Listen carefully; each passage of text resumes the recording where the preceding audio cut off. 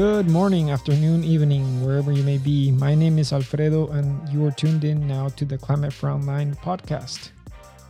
At the Climate Frontline podcast, you have an opportunity to hear from leaders in different industries, movements, artists, and we have conversations that focus on those communities who are at the front line of climate change. And our community does this one conversation at a time. And so far, we have had a whole season's worth of conversations with roughly 20 leaders that I've gotten a chance to speak with here in Turtle Island, whether that's the United States, Canada, or I think that has been mostly it. I haven't had anyone from, specifically speaking, from Mexico on the show yet, but yeah, it's so nice to get the season back on. Welcome to the second season of the Climate Frontline podcast. And I hope you're having a wonderful day today. I just want to thank you for joining me in this conversation today. It is indeed a conversation that I think I've been looking forward. And as I head back into this show, I'm excited to connect with the community in this way because of you all who listen in and tune in. It's always good to hear back what your thoughts are about each episode. So I'm just excited to get the conversation going again, right? Because it's a conversation. It's not just a one-way communication. And so I wanted to share that I really appreciated. I think it's good that we all spend some time to appreciate it. And I've just appreciated the last couple months. They have been important to me away from the show to just take care of my family and be present with them. I had a chance to be with them, learn how to cook different recipes with my mom, played lots of soccer with my dad, spent time with my siblings. We got a chance to explore some places, walk our dog, both my siblings, just spending time with them and seeing how much they've grown. I also had a chance to have some interesting conversations with my grandma about some of these issues actually and how she understood my career to be. And yeah, I'm just grateful to have had the opportunity to spend time with my family and really reset myself. And now that I have a full set of batteries, if you will, I'm just excited to get back here. But I think gratitude, right? It's so important to be grateful for what you have today. And today it may be that today you had a hard day, or maybe you had a hard week and you're now tuning into the podcast. And it may seem hard for you to come up with something good for this week that you're having. And I'm just here to remind you, just remember that you're able to listen to this podcast, which means that you have that access to capital, to electricity. I would say that you should be thankful for it, right? So you let me know what you're thankful for and what you're grateful for. And whether you tweet that or send me a private message, I would love to know what you're grateful for today. Now, as we expand the bubble from my space here into more of the United States, there have been so many things that have taken place, right, since I stopped producing these episodes. Everything from the coup that took place in Washington, D.C., all the way to the continued struggles of Native people, Indigenous people, BIPOC communities, the Climate Frontline communities across the world, really. And for me, these things are taking place. They're taking place, and it really is what motivates me to come back to this show and make space for our conversations, make space for maybe voices that are absent, right? And I really try to do a good job at bringing different perspectives and those voices that are often left out of the climate narrative. And it's a difficult task. I acknowledge that, but I'm here and I'm committed to continuing to do that because I think the stories have to be told, and it has to be told from the narrative, be told from them, from those voices. And the narrative has to be built from those perspectives, those lived experiences. And that's how these conversations are going to change the climate narrative. So, after some reflection today in this episode, I'm excited to share 5 lessons that I have learned from this first season with you. And I think these 5 lessons are going to be valuable for anyone who's listening in, whether you have been listening in or you're new to the podcast. I just want to welcome you. I think these 5 lessons are going to be great takeaways if you're in the process or already in a space of engaging communities on the topics of sustainability and environmental justice, right? And I think they will help you and perhaps be a little bit more prepared in terms of how is it that we engage people in a way that brings them along in their full selves, brings you along in your full self. And yeah, I'm just really excited to share these 5 lessons that I've taken away from my conversations with these different community leaders, activists, artists across Turtle Island. And for those of you who don't know what Turtle Island is this place we often refer to as modern day America, right? Or Canada, United States, parts of Mexico. And these leaders that I've interviewed are part of different industries, movements, and artists across Turtle Island. And I'm just so thankful to have had the opportunity to speak with them. So today, yeah, I want to go ahead and get started to share, these 5 lessons, and I'm going to quickly list them off. One is around that there is no silver bullet in all this. So that's number 5, actually. Number 4 is that climate change is a Western concept, and it's important to understand that as we engage folks.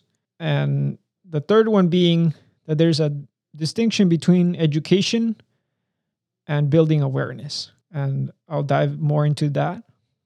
And the second one is really that I had a realization that in order to change the climate narrative, that it wasn't only one narrative we had to change.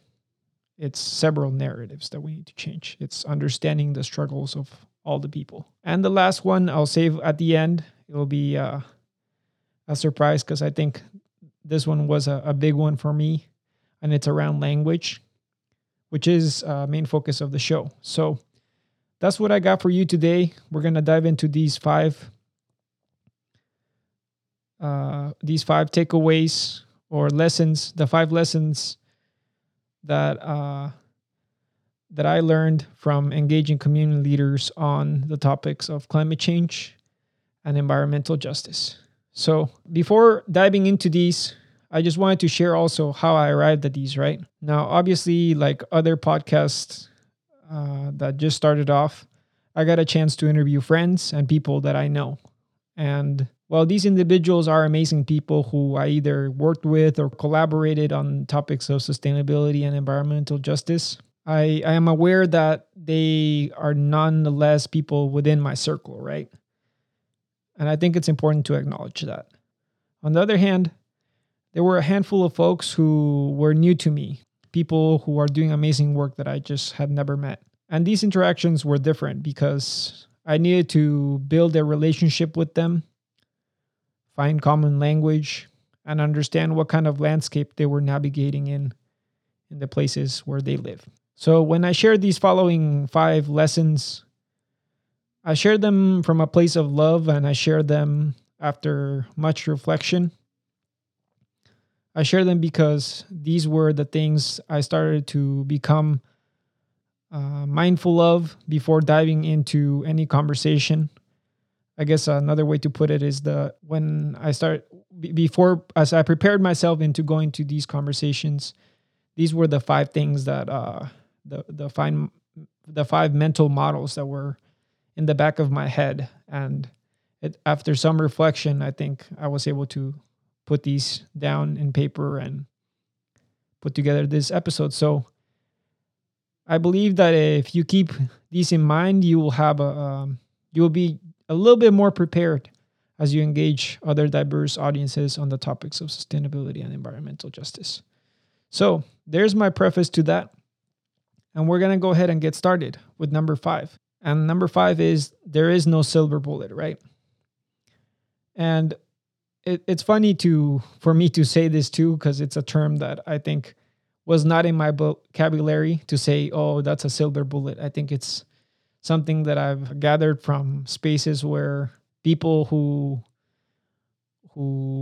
yeah, they use this lexicon to make others aware that there is no one solution to the system of problems of climate change, right?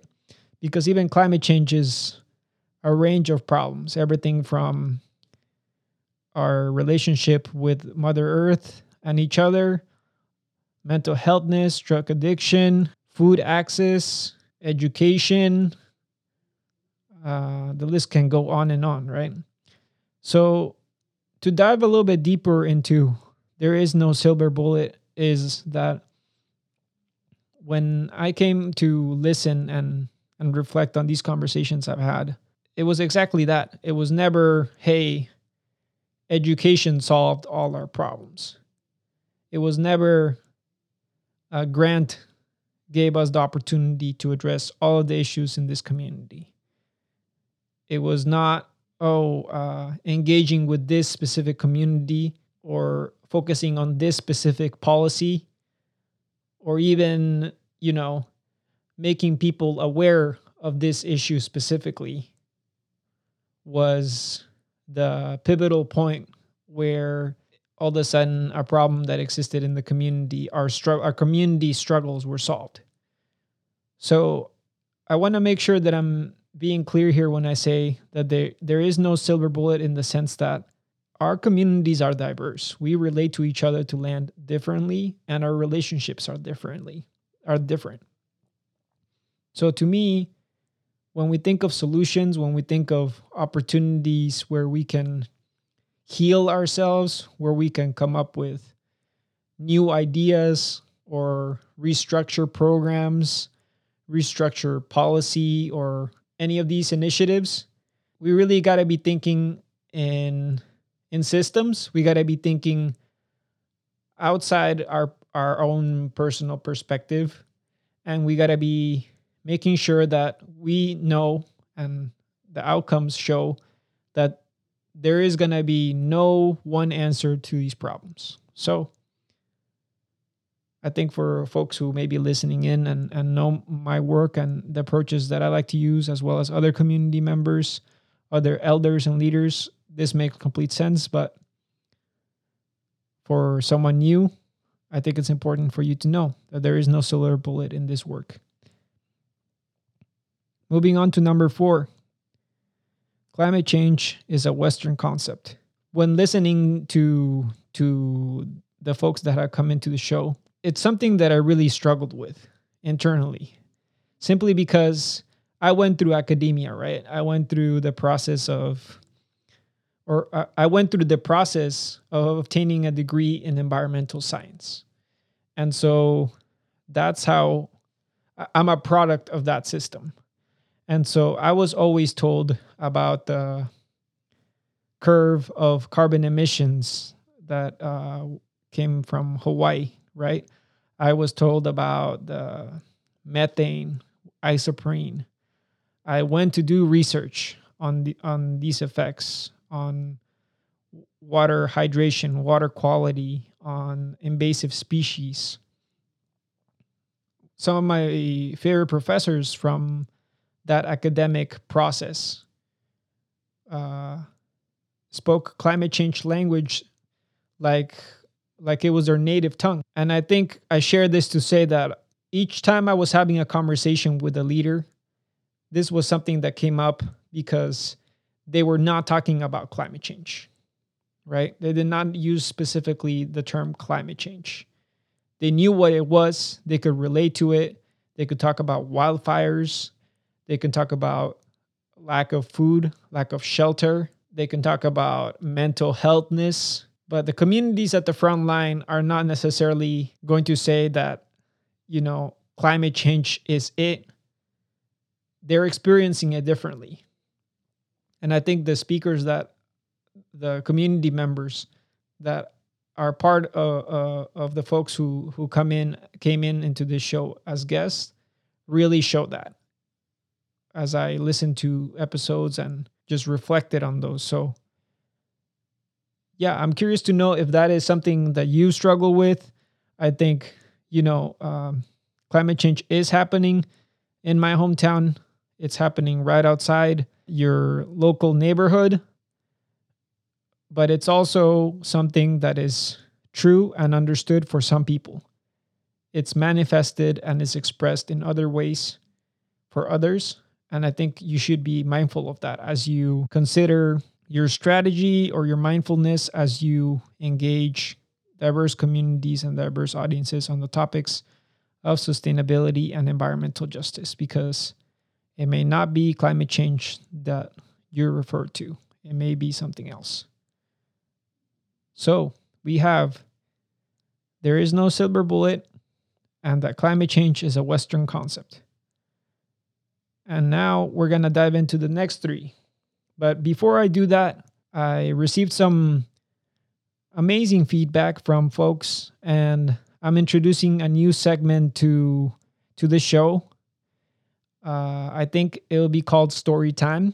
If you have a better idea of what to call it, then by all means share with me. But the gift that was shared with me from different folks is that to give a little bit of a break. So we're going to enter into the new segment, Story Time.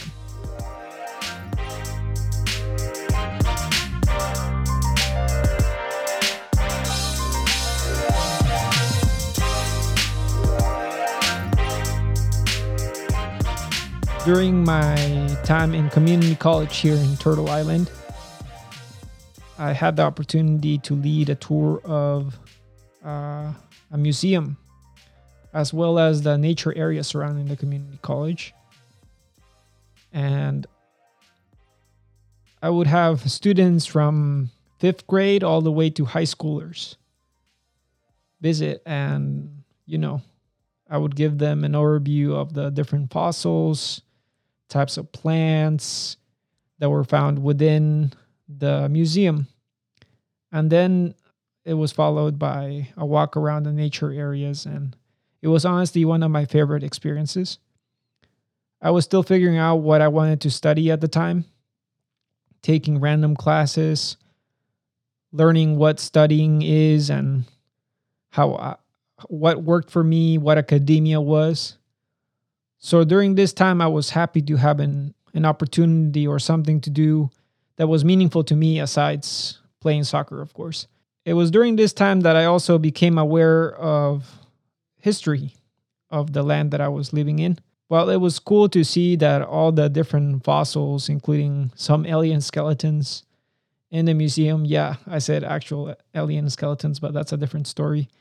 I was most captivated by what was outside in the nature area. When I first took a tour, I found out that there was a series of large rocks that had small holes in them, some sort of cavements, if you will. And inside these holes, you were able to find really smooth rocks, like, circular rocks. And, I would describe them as perfect for smashing some avocado.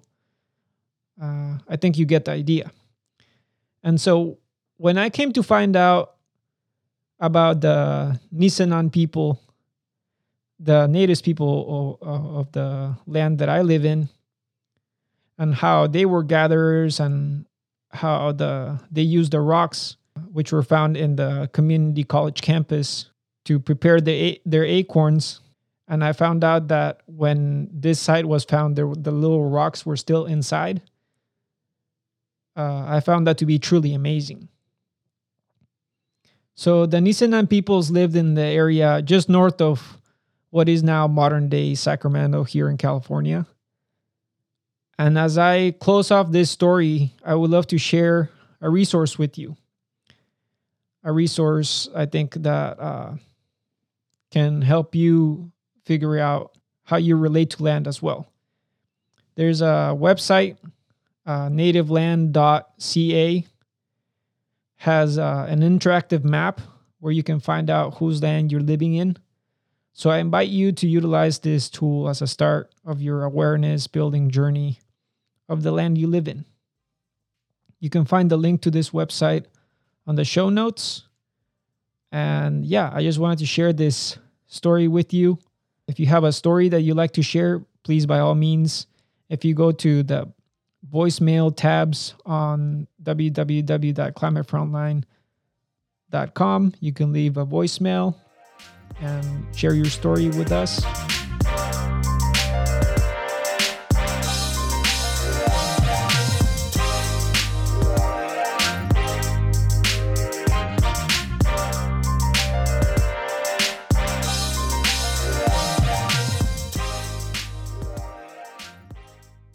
Okay, so now we are back to the top 5 lessons learned from engaging community members on climate change and environmental justice. And so far, we have covered 2 of them. The first one is that there is no silver bullet. The second one being that climate change is a Western concept. Now we're going to dive into the last 3. And the third one, I think, is a really important one. And it's education and awareness building are different. And I think this is really important, not only because a lot of the members mention it, but I think also because in the dominant culture, professional experiences are valued more than lived experiences. And I just think it's so important to have a fresh look at that, because lived experiences may be wisdom, maybe language that's oral, it may not even be written. And that's the type of knowledge and guidance from leaders that we need. So I wanted to share this lesson because many of the members that I have been able to interview had a distinct understanding of the role. And I think it's important to highlight that they saw themselves more as a facilitator to create awareness rather than bringing books to say that, this what you're doing is wrong or this is right per se.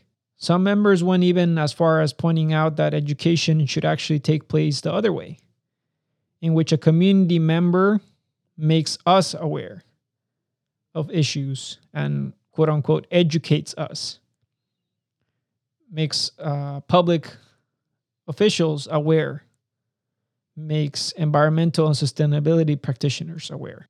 Obviously, with the focus of the show with youth, it seemed like youth in many instances were discussed as part of a bridge in that relationship or part of filling that gap of facilitating dialogue that creates this awareness, whether it's bridging the digital divide or understanding how systems may work. Other participants gifted us what I would call moments of reflection.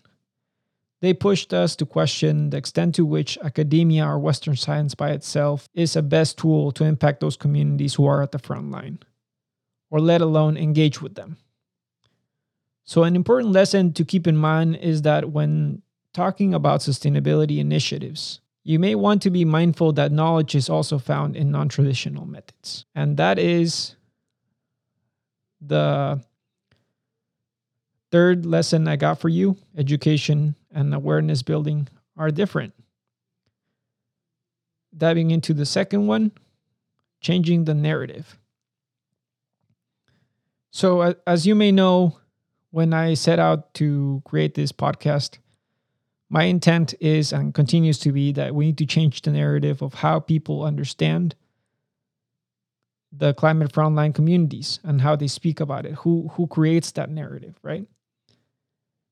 And more importantly, focusing the microphone or focusing the stage to those communities who are at the front line, because they should be leading the work. And through these conversations, what I found out is that this was a coalition building strategy, or what I think some may call intersectionality. You see, changing the climate narrative for communities at the front line, for their voices, to center their voices and self-interest so that they are prioritized, also means changing the narrative on mental health. Changing the climate narrative for those communities at the front line of climate change also means changing the narrative of who gets a second chance due to their background or criminal record. Changing the climate narrative so that the communities at the front line are at the center also includes how we communicate with each other beyond written words or languages. And changing that narrative. Changing the narrative so that the communities at the front line are front and center also includes changing the narrative of who gets to lead environmental and conservation organizations. It includes changing the narrative on who gets healthy medicine or food and how we access it. Changing the narrative also includes how urgent taking climate action has become. So changing the climate narrative is a large and complex task, which is why we need a community and to be part of a coalition. This is why I came back to the show. And I came back to this show to send this message, right? Or at least to share this reflection with you. And it should be something you keep in the back of your mind as you go out and try to figure out what sustainability is and how you engage folks. So my takeaway there is that changing the climate narrative is changing a lot more than just the climate and re-understanding our relationships, re-understanding other issues that to perhaps some person out of the street may not necessarily be about climate change. Okay, so we finally arrived to the number one lesson that I took away from engaging with these folks. So thank you for sticking around with me. And that last one is the language around carbon. And I think this became apparent from the beginning. And because I do have a background in community engagement, it was something that I had in the back of my mind, but it was highlighted or emphasized as I spoke to more people. Because I realized that as I sought to build this trust or find common language, I think I was able to do that by leaving out carbon. Now, I'm not saying that carbon is not important. I'm not trying to say there's a right way or wrong way of doing this. If you are a scientist that's listening to this and are working in some sort of carbon initiative, I'm not trying to play disrespect towards you. Again, I come from a place of love. I've had some reflections on the conversations that I've listened. And carbon seems to be a moment in which you can quickly start speaking another language. You can talk about methane, you can about CFCs, and I can understand that language because I've had that. I'm a product of academia, right? So I know that language. But for the folks who are in the street, who are facing mental health issues, who may not have an opportunity to get that education, who are in the food deserts of the urban areas, those people may not necessarily click with you when you say carbon. They may not necessarily follow along when you start talking about carbon. And at the end of the day, also, while yes, in Western science, carbon is a big piece of the puzzle, it's not like it's carbon that broke apart our relationship is the main component that broke apart our relationship between us and land. It's not like carbon is the main reason that we are broken in terms of our social structures, right? And the need to heal those social structures. So I wanted to emphasize that carbon is important. And if folks are doing work in that space, please continue doing that work and elevating conscience in that way. If you're bringing people along who would otherwise not participate in these type of conversations by talking about carbon, by all means, continue doing that. Just be aware that when you're talking about sustainability initiatives or topics around environmental justice, climate change, that you may have to flex your language, right? And I think that has been a lesson throughout the beginning of this podcast, is that language is really important to how you engage, whether you build that trust, whether you build that relationship.